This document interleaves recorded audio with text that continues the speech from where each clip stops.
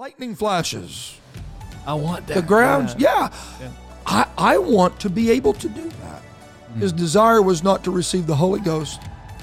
His desire was not to be led by the Spirit.